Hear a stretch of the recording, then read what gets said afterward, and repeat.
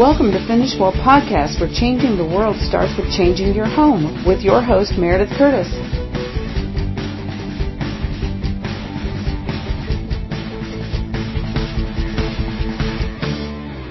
Hi, I'm Meredith Curtis. Welcome to Travel the Netherlands with me, episode 202.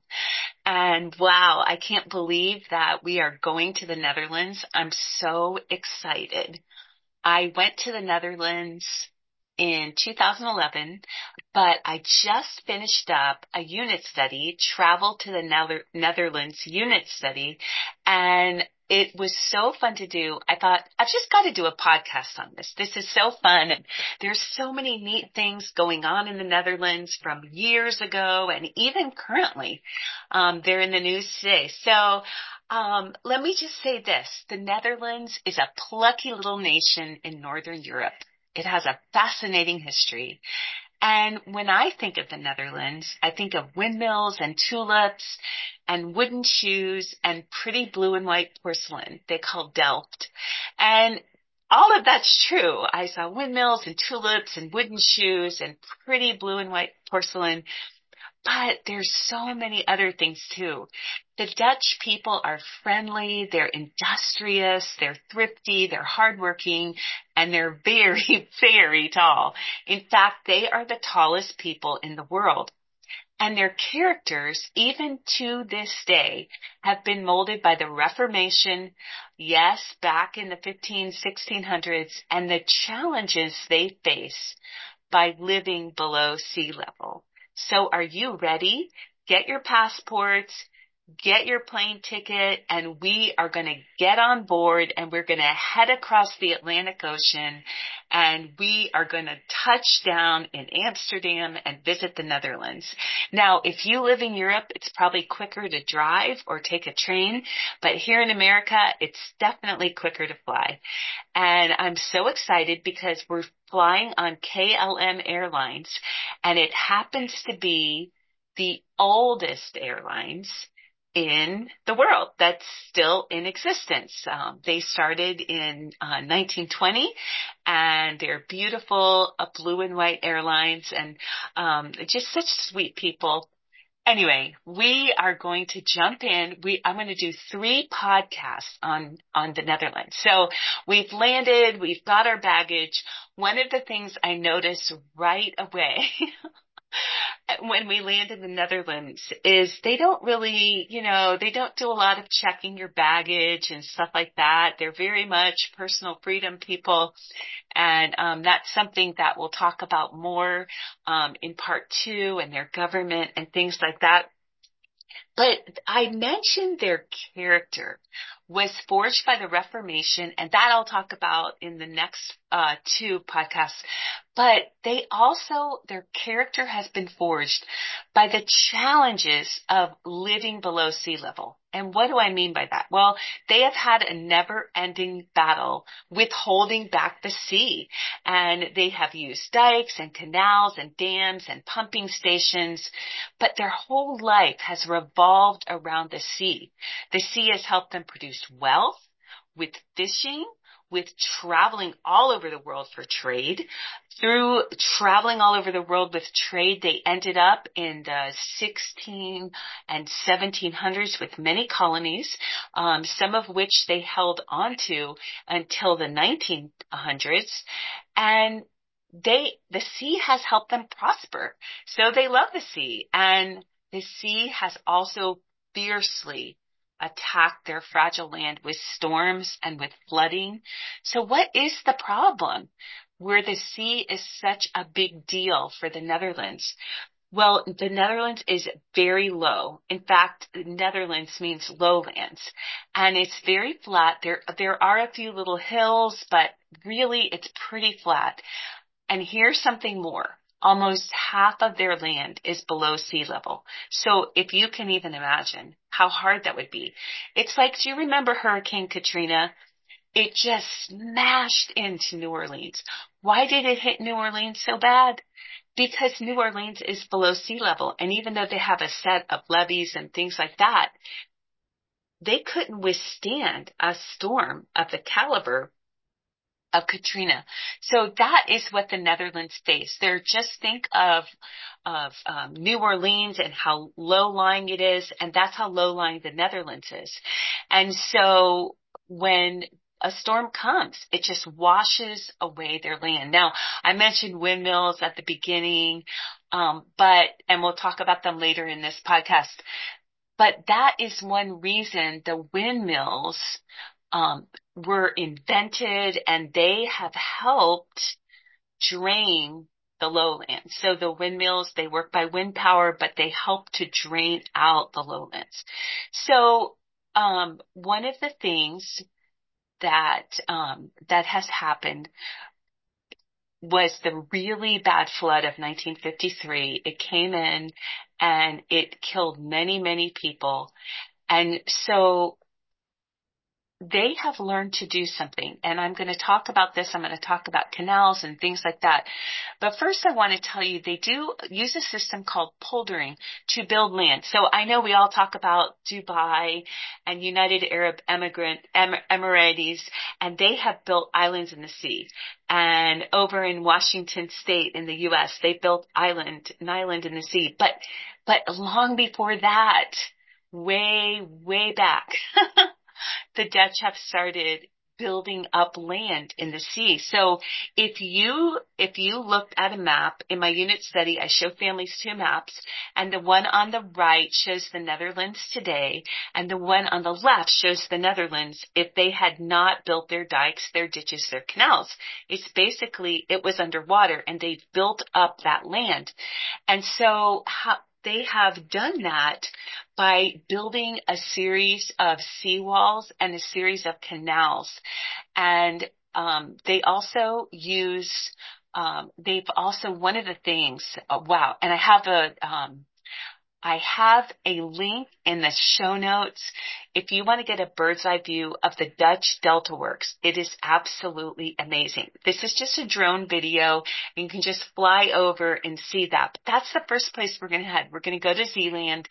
Now, you hear Zeeland, and you probably right away think of New Zealand. Yes, New Zealand was discovered by the Dutch. They were the first Europeans to go there, and it is named after this part of the country, Zeeland. Zealand's right on the water, a lot of water, marshy land, and then also they have a lot of farmland there because, as you can imagine, all this land that is sometimes flooded by the sea or was flooded under the sea, very, very, very rich farmland. And I'll talk about this again, but did you know the Netherlands, besides the United States, they are the largest exporters of food in the entire world.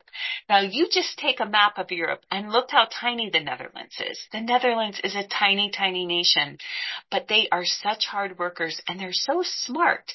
They just come up with the most efficient, best way to do things. And so the Zeeland is very easily flooded. So what they did is they built this massive thing called the Delta Works. And it basically, it's an opening. So it creates and closes off a large tidal inlet. And an inlet is an opening in the shoreline where water penetrates the land. It usually connects an ocean to a bay, or an ocean to a marsh, or an ocean to a lagoon. And so they're common all over the world. And in an inlet, waves can get really choppy. It can, there's an inlet over by us from the ocean over to the intercoastal waterway. It's near the beach I go to a lot, and the waves are really big in there. So anyway, they built this big, huge dam, and it is created to drain areas that flood regularly. So it helps to drain the water out. It protects Rotterdam from flooding. And the reason that is so important is because Rotterdam is actually a port that is on the North Sea, and rivers like the Rhine River flows up from Switzerland through Germany, and a lot of shipping. Rotterdam is one of the biggest ports in the whole world. So if that would be flooding, they would lose so much money. People would lose their ships. It would be really bad. It also protects the land from getting brackish. Now, brackish water is when salt water meets fresh water, it gets brackish, but you don't want that kind of water. If you're farming, you don't want even a little bit of salt water watering your crops. And it also decreases the shoreline. So instead of the more shoreline that you have, the more you have to be careful of flooding. So I'm going to let you research the Delta Works, but look it up. It's an amazing thing. It's an engineering marvel. And it's like so many other things they have done before. It's done a great job protecting this below the sea level country.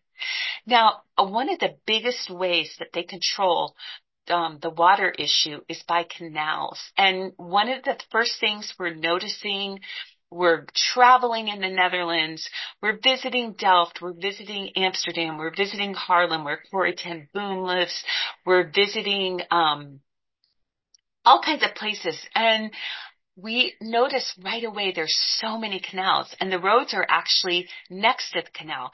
Yes, because in the old days, a lot of the canals were used as roads, and people used boats. In fact, people still live in houseboats there along the canals, and some people still use boats to get around. But you could definitely get around the Netherlands in canals, because just like most countries have a road system, the Netherlands has a canal system. Now, I live in Florida, and Florida's low-lying. And so when builders decide they're going to build a suburb, a housing project, then the first thing they have to do is dig a drainage ditch, and then they dig canals. So there's a lot of canals in Florida, not as many as in the Netherlands, but still we have our share. And so I'm kind of used to that, but I'm not used to how the canals are used in the Netherlands, because in Florida, they are just drainage ditches. It's not like you see a lot of boats. I mean, yes, the Intercoastal Waterway is a big canal, and you see a lot of boats in that. But most canals, they're just kind of small. But these canals are big. They're wide enough for boats, very large boats, even for houseboats. People live on the sides of them. And so the canals, like in Amsterdam, they built 3 big canals, and then so they were coming out from the center of the city, and then there's this canal going across, connecting them, and canal houses on the sides of the canals, these beautiful townhomes that are connected to each other, and each of them is unique and beautiful. Just kind of what you think about when you think of the Netherlands, those houses on the canals, very, very beautiful. So anyway, the Dutch built ditches and canals, and they drain the water. So if it rains a lot, if there's a storm, there's a place for the water to go. And of course, they build up on the side a wall of protection. So it really does, for the most part, especially inland, protect the land. So their canals are used for irrigation, drainage, and transportation. So if farmers need water for their crops or animals, they just get water from the canals. When rains come down or floods come up, rains came down and floods came up. That's exactly what happens. We always sing that song in Sunday school, but it's the truth. Rains come down and floods come up, especially if you're low-lying. And so the canals catch the extra water. But Dutch life revolves around these canals: fishing, boating, skating in the winter, traveling by boat, and living in the houseboats. There's a holiday in April called King's Day, and on King's Day, they celebrate their monarch. And one of the things they do is they all wear orange, because their monarchy is the House of Orange. And they have all these canal boat parades, and everyone's out in their boats wearing orange and eating orange food. It's really kind of fun. But again, so much of life happens in their canals, and it's just very much the center of so many things. One of my favorite museums that we visited was the Rijksmuseum, and in fact, let's visit it right now. If we go to the Rijksmuseum, we can see Vermeer and Frans Hals, and especially Rembrandt. So many paintings by these famous Baroque artists. And it's just incredible. Well, you can actually get there from the canal, or of course you can go by land. So it's just fascinating. And, another thing that you have with a lot of canals is you have to have locks. Now, if you and I were hiking through the mountains, we would have to climb uphill and downhill and uphill and downhill. So when a river goes from a high place to a low place in nature, there's a waterfall. But you really don't want a waterfall in a canal. So they have a special way to get from high ground to low ground or low ground to high ground. And these are called locks. And a lock raises and lowers boats and ships between stretches of water at different levels. So if a boat is coming in low and it needs to go high, it goes into this lock. The lock closes up, fills with water, lifting the boat up. Then it opens on the other side and sends the boat out. And of course, going from high to low is exactly the opposite. One of the things we do in my unit study is we make a model of how a lock works. And there are all kinds of different locks, but this is just basic, and we use milk cartons, and it's really easy and really fun, and it really helps kids get it of how locks work. So that is super, super, super fun. That is really something that we love. Now, when my father took me when my father went on a business trip to Holland, he brought me back some wooden shoes. And so I want to talk about wooden shoes, windmills, and bikes. And those are just something that we're going to see a lot of as we go through. Not as many of the wooden shoes on people's feet, although some people still wear them, but wooden shoes are all over souvenirs. Like you just have to pick up a set of wooden shoes. So let me tell you how they came to be, because I think it's very, very interesting. So wooden shoes, or kloppen. Now when I was in high school, clogs were really popular, and I had a pair of wooden clogs, and they were very similar to these Dutch wooden shoes. And so they go back all the way to the 1200s. That would be the 13th century. And by the late 1500s, there was a guild of clog makers in Holland. So, this was a very big thing, the wooden shoes. Well, the fishermen, the factory workers, artists, and builders, these clogs with the wooden bottom protected their feet from nails, from sharp tools, because nothing could penetrate these wooden shoes. So they could wear them to garden. Fishermen would wear them on their boats, and factory workers wouldn't step on something dangerous. So there's a lot of gardeners and farmers who still wear them in the countryside, but most people don't necessarily wear them anymore. But like I said, you can get a lot of mementos, our little wooden clogs from the Netherlands. So as we're just walking through the cities and looking around, you are probably noticing all of the bicycles. Yes, the Dutch ride bikes to work. They ride bikes to the supermarket, and they go on bicycle hikes for fun. It's a great way to stay healthy. And they don't have a bike lane. They have bike lanes, and I mean lots of them. When we were walking around when we first got to the Netherlands, I almost got ran over by a bike several times. They have the right of way in so many situations, and they are fast. It's just a go zip, zip, zip. And, my husband would constantly have to say, "Watch out, honey," and pull me out of the way. So they even have little bells that they let you know if they're going to pass you.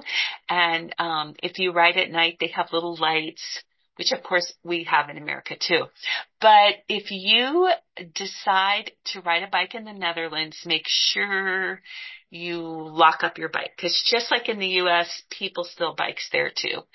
And like I said, everyone has them. There's places to park your bike, just like we have parking places. And so it's really neat, honestly, to see that. So another thing is the windmills. The windmills are such a special part of the Netherlands, and they date back to the 1100s. They're windmills that were built in the 1500s. So think of that. That's 500 years ago. They're still in use, which I think is absolutely amazing. So these things are sturdy, well built. And the oldest windmills were used to pump water from the land to a river or to grind grain. So they were flour mills, or they were, pumping water out, which I talked about that earlier, getting rid of the extra water. Windmills were used for that. And you can change the direction of the blades when the wind shifts. So there's a tower that's made of stone or concrete or steel, and it should be as tall as the diameter of the circle its blades make while they're rotating. So does that make sense? So you've got a tower, and it's pretty tall, and then you've got these blades that come out. They're hollow and light and strong. So it's an aerodynamic type shape, just like airplane wings are. So when the wind blows, the blades spin and they create kinetic energy. And then the blades rotate to move the drive shaft, and that moves the gears and milestones. Well, you can watch a video and find out how all that works. But as you go through, whether you're on a tour boat with me and the canals, or whether we're riding a bike, which I am a little nervous about riding a bike here, or if we're just walking around, we are going to see a lot of windmills. We're going to see tulips everywhere. They're so beautiful. And because of course, we're going at the right time when they're all in bloom, we're going to see people riding their bikes, and we are going to meet people who are so friendly, and most of them speak English. Now, they have, of course, their Dutch accent, so sometimes it's really hard to understand them, but we are really going to have fun. And the last place that I want to take you is to Delft. Delft is a pretty little town. Of course, all the picturesque waterways and canals. But one of the things, there's two things about Delft. I'm going to talk to you next week about William the Silent. He is from Delft, and there's a museum there for him that we can visit. And also because William the Silent, who is sort of the founder of the House of Orange, he is buried here in, I believe it's New Church. There's Old Church and there's New Church, and they're both amazing to see. But he is buried there, and the whole royal family is actually buried in Delft. And so it's really special. But also, this is where they sell the special blue and white porcelain that they call Delft. And it's so beautiful, and we can go to a factory, and if we sign up early enough, we can actually have a class and learn how to pour the pottery and things like that. But it's absolutely beautiful to walk through the museum and see the Delft tiles and like kitchen setup, that everything is the Delft tile and the pottery and all that stuff. It's really, really beautiful.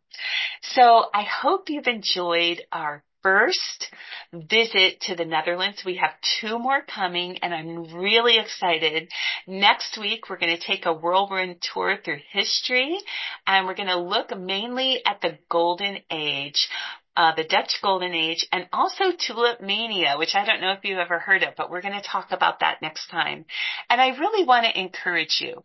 Grab my unit study, Travel to the Netherlands, and take 4 weeks and explore this country. There's writing assignments, there's reading, there is all kinds of craft projects, there's art appreciation, there's history, there's geography, and I think you'll really enjoy it as a family. It's such a fun place to study. So thank you again for joining me. Have an awesome, wonderful day, and I can't wait to see you next time. God bless you.